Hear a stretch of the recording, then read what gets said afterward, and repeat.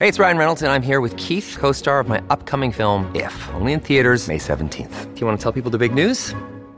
All right, I'll do it. Sign up now and you'll get unlimited for $15 a month and 6 months of Paramount Plus Essential Plan on us. MintMobile.com/switch. Upfront payment of $45 equivalent to $15 per month. Unlimited over 40 gigabytes per month. Face lower speeds. Videos at 480p. Active Mint customers by 531.24 get 6 months of Paramount Plus Essential Plan. Auto renews after 6 months. Offer ends May 31st, 2024. Separate Paramount Plus registration required. Terms and conditions apply if rated PG. So in just a few days, we will be marking the 10-year anniversary.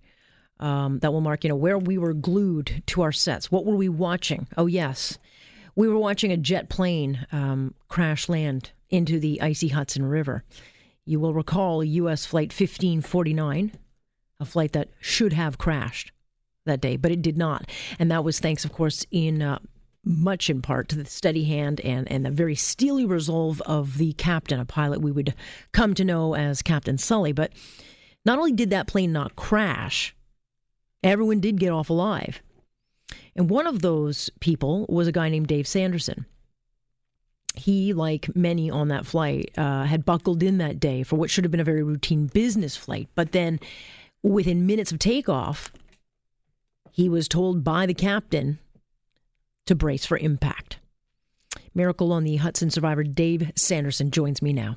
Dave, as someone who is absolutely terrified of flying, I've always been very curious of what it would be like if I heard the words that you did on that day, being told to, essentially get ready for what could be the end of your life. What was that moment like for you? I think the moment when the captain said, "This is your captain, brace for impact," the moment I think I realized it was extremely serious. That was probably the moment. And, at that point, candidly, I started to pray because I didn't think things were probably going to turn out the way they did. So I did what I was sort of grown up doing. When you get in a tough situation, you better pray and hopefully get yourself right with your Creator.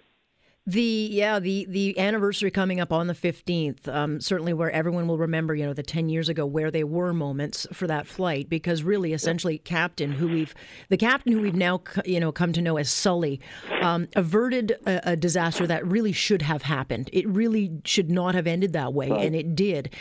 When that moment comes and you look back at it with this much time between what happened that day and to where you are in life now, does it really play out the way they say it does, where you see your life flash before you, you kind of look at all the moments of your life? Is it that changing for you, for someone? Oh, that's a really interesting question, Alex, because I tell people that last moment after we crossed over the George Washington Bridge and before we landed into the Hudson River, that was when I saw my life pass before my eyes. I saw things with clarity. So I think that was my moment when I sort of saw that. But reflecting over the last 10 years, I want to be actually, by the water where it happened next Tuesday at that time. I have an immense sense of gratitude that, number one, that I'm alive, but second, all the things that I've been able to do and all the people I've been able to meet and impact, and for all the passengers that I think that, the babies that were born since then that would never had a life if this didn't happen the way it did. So I think there's an immense amount of gratitude. You were traveling for business that day. You're on what should have been a very normal kind of regular flight. What's it like? You're now flying across the country. You speak, you do all sorts of public events and that. So flying is still a part of your life. How did you manage to get back on a plane? Well, it's interesting. The next day, candidly, I was just being told to get back on a plane to go home. So I was being sort of managed. But, the next week I flew on business to Michigan. And it was, I wouldn't say terrifying, Alex. I would say I was nervous. And because I was in the back of the plane, it was the week after. I should have been on a plane probably. But that was probably the most challenging. But I tell folks that you just got to get back on the horse. And if I had not done that, then I may have never flown again, which means I would have probably had to change careers and probably had a different life. It's crazy. I mean, you were the last person to get out of that aircraft that was sitting in the frigid, cold waters. If the crash didn't kill everyone on board, then the threat was we're all going to drown or freeze to death. What was that like when you actually survive it, and then you got the next chapter to go through? Yeah, the captain was the last person. I was one of the last passengers off the plane. So that was, it was when I got done and got out to the ferry finally, it took about 7 minutes because I was in waist-deep 36 Fahrenheit water for, approximately about 7 minutes. I get back, I get on the ferry, get back to shore. It was moving pretty quick, but that next day, that's when I started really realizing that night that what really happened, and started putting things really in perspective that, wow, what just happened is a miracle, because things in life just don't work out that way. So it's just, that next day when I was getting back and getting home and saw my family, I think that's so emotional, because I shouldn't have been back. This whole thing shouldn't have happened the way it did. And I was very grateful that I had that opportunity. Clearly, faith is something that you turn to in life. How did that day change your life? I mean, you get through the kind of shock of the event, the news coverage, and then the headlines start to die down. How did it change you? I mean, how did it change your life in the positive? Well, that's a great question. But I think two things that I realized. Number one, that I was scheduling pretty much my entire time around my business. And if I had to do a business thing, I would schedule that before I would schedule a family commitment. And I missed a lot of time seeing at that point, my two eldest girls grow up. So number one, it allowed me to readjust and have a focus on, scheduling my family first before my business. But second is a little more, introspective, that, I think my worldview around how to go about treating people, because, I started realizing that I probably was pretty judgmental. I'm not really proud to say that, but I probably judged a situation pretty quick. But I realized going through this that everybody's got a different backstory. And if you don't know somebody's backstory, how can you start judging somebody? And I've become so much less judgmental that now it's opened up so many new relationships. And that's, I think, been one of the greatest gifts I've received out of this. Interesting that you say you've become so much less judgmental, when we're living, I think, in a time where people are so judgmental and so quick to jump on each other. I mean, social media has left us, I think, more divided now than ever before. And here you, come forward with a life, a possible tragedy that makes you see life completely the other way. So it's almost like, do we all need that jolt to make us realize it's not so bad? Yeah, that's a great way to approach it, because I don't know if we need a jolt, but maybe some of us, like myself, I needed probably that jolt to say, many times in my life I probably shut off relationships because I would judge people or things too quickly.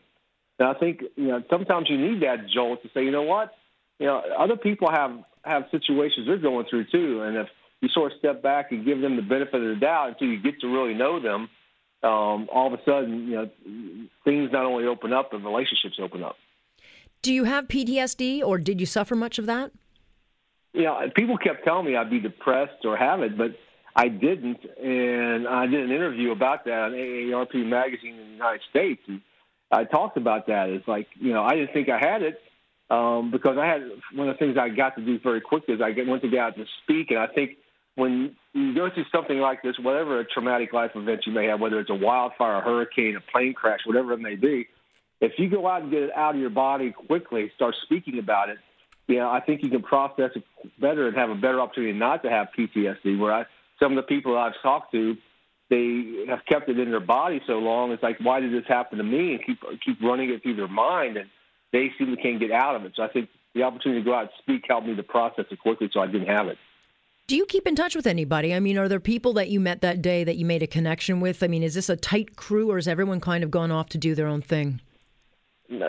I think everybody will always be connected by this, but I'm pretty close to the gentleman who I was in the hospital with. He lives in Charlotte, North Carolina, like I do, and we stay in touch. He's retired from his job, and he's traveling the world right now, and he married his kids off, and I stay in touch with him about that, and I'm very blessed that he and I have been able to get pretty close, because we both had a very similar situation. We ended up in the same hospital. We went to the same place, and we lived pretty close to each other. So I would say everybody has a connection, but I think that he's probably my closest connection. And what about Captain Sully? Do you keep in touch with him? Not so much anymore. I met him a couple of times right after, but I don't keep in touch with him too much, no. Wow. So what will you do when the anniversary hits on the 10th, or on the 15th, rather? Well, what we were going to do is I'm going to be actually spending it in northern New Jersey, at Edgewater, New Jersey. I'm doing an event with the Rotary Foundation to raise money for their medical/hospital foundation fund. I spend, Alex, the 15th of January every year doing a fundraiser someplace. And this year I'm going to do it to help the hospital. So people who go through a situation like I went through, they will have the funds to be able to service those people. So I'll be in northern New Jersey, back where the plane crashed, right there outside of on the Hudson River, and doing a fundraiser that evening. When you look back over all this time, what is the big takeaway for you? I mean, there could be probably a dozen takeaways from, U.S. Flight 1549, when, either hitting the water or what you went through. But what is it when you look back at that time of the big takeaway for you? Well, I think there's a lot of, one of the biggest takeaways is you can't take life for granted. When you're going through life, and that's why we named my book Moments Matter, because all of a sudden you realize that all these moments in your life that you've had that you candidly don't think that are important were put in your life for a reason. And there'll be a time in your life when all of a sudden it'll all come together why those moments were there, so either where you can do something or be able to talk to somebody to be able to survive something. And I think that was one of the biggest takeaways that I had. Moments in life. Well, Dave, thank you so much for joining us. I appreciate that very much. And we'll be thinking about you on the anniversary of what is known as Miracle on the Hudson River. Thank you so much. Thank you, Alex, for having me. Dave Sanderson joining me. I'll be thinking of him next time I fly in a plane, frankly. Honestly, you would never get me on a plane again. I flew over the holidays. I was terrified. Every bump, I got stuck in the bathroom and there was turbulence. I won't finish that. But anyway, I'm terrified.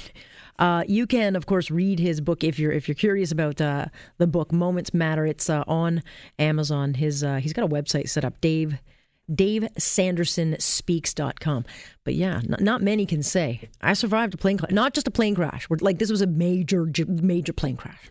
When you get on Mayday, when your plane gets on Mayday and you can live to see the episode, you're a lucky person. Here on Point, I'm Alex Pearson. This is Global News Radio.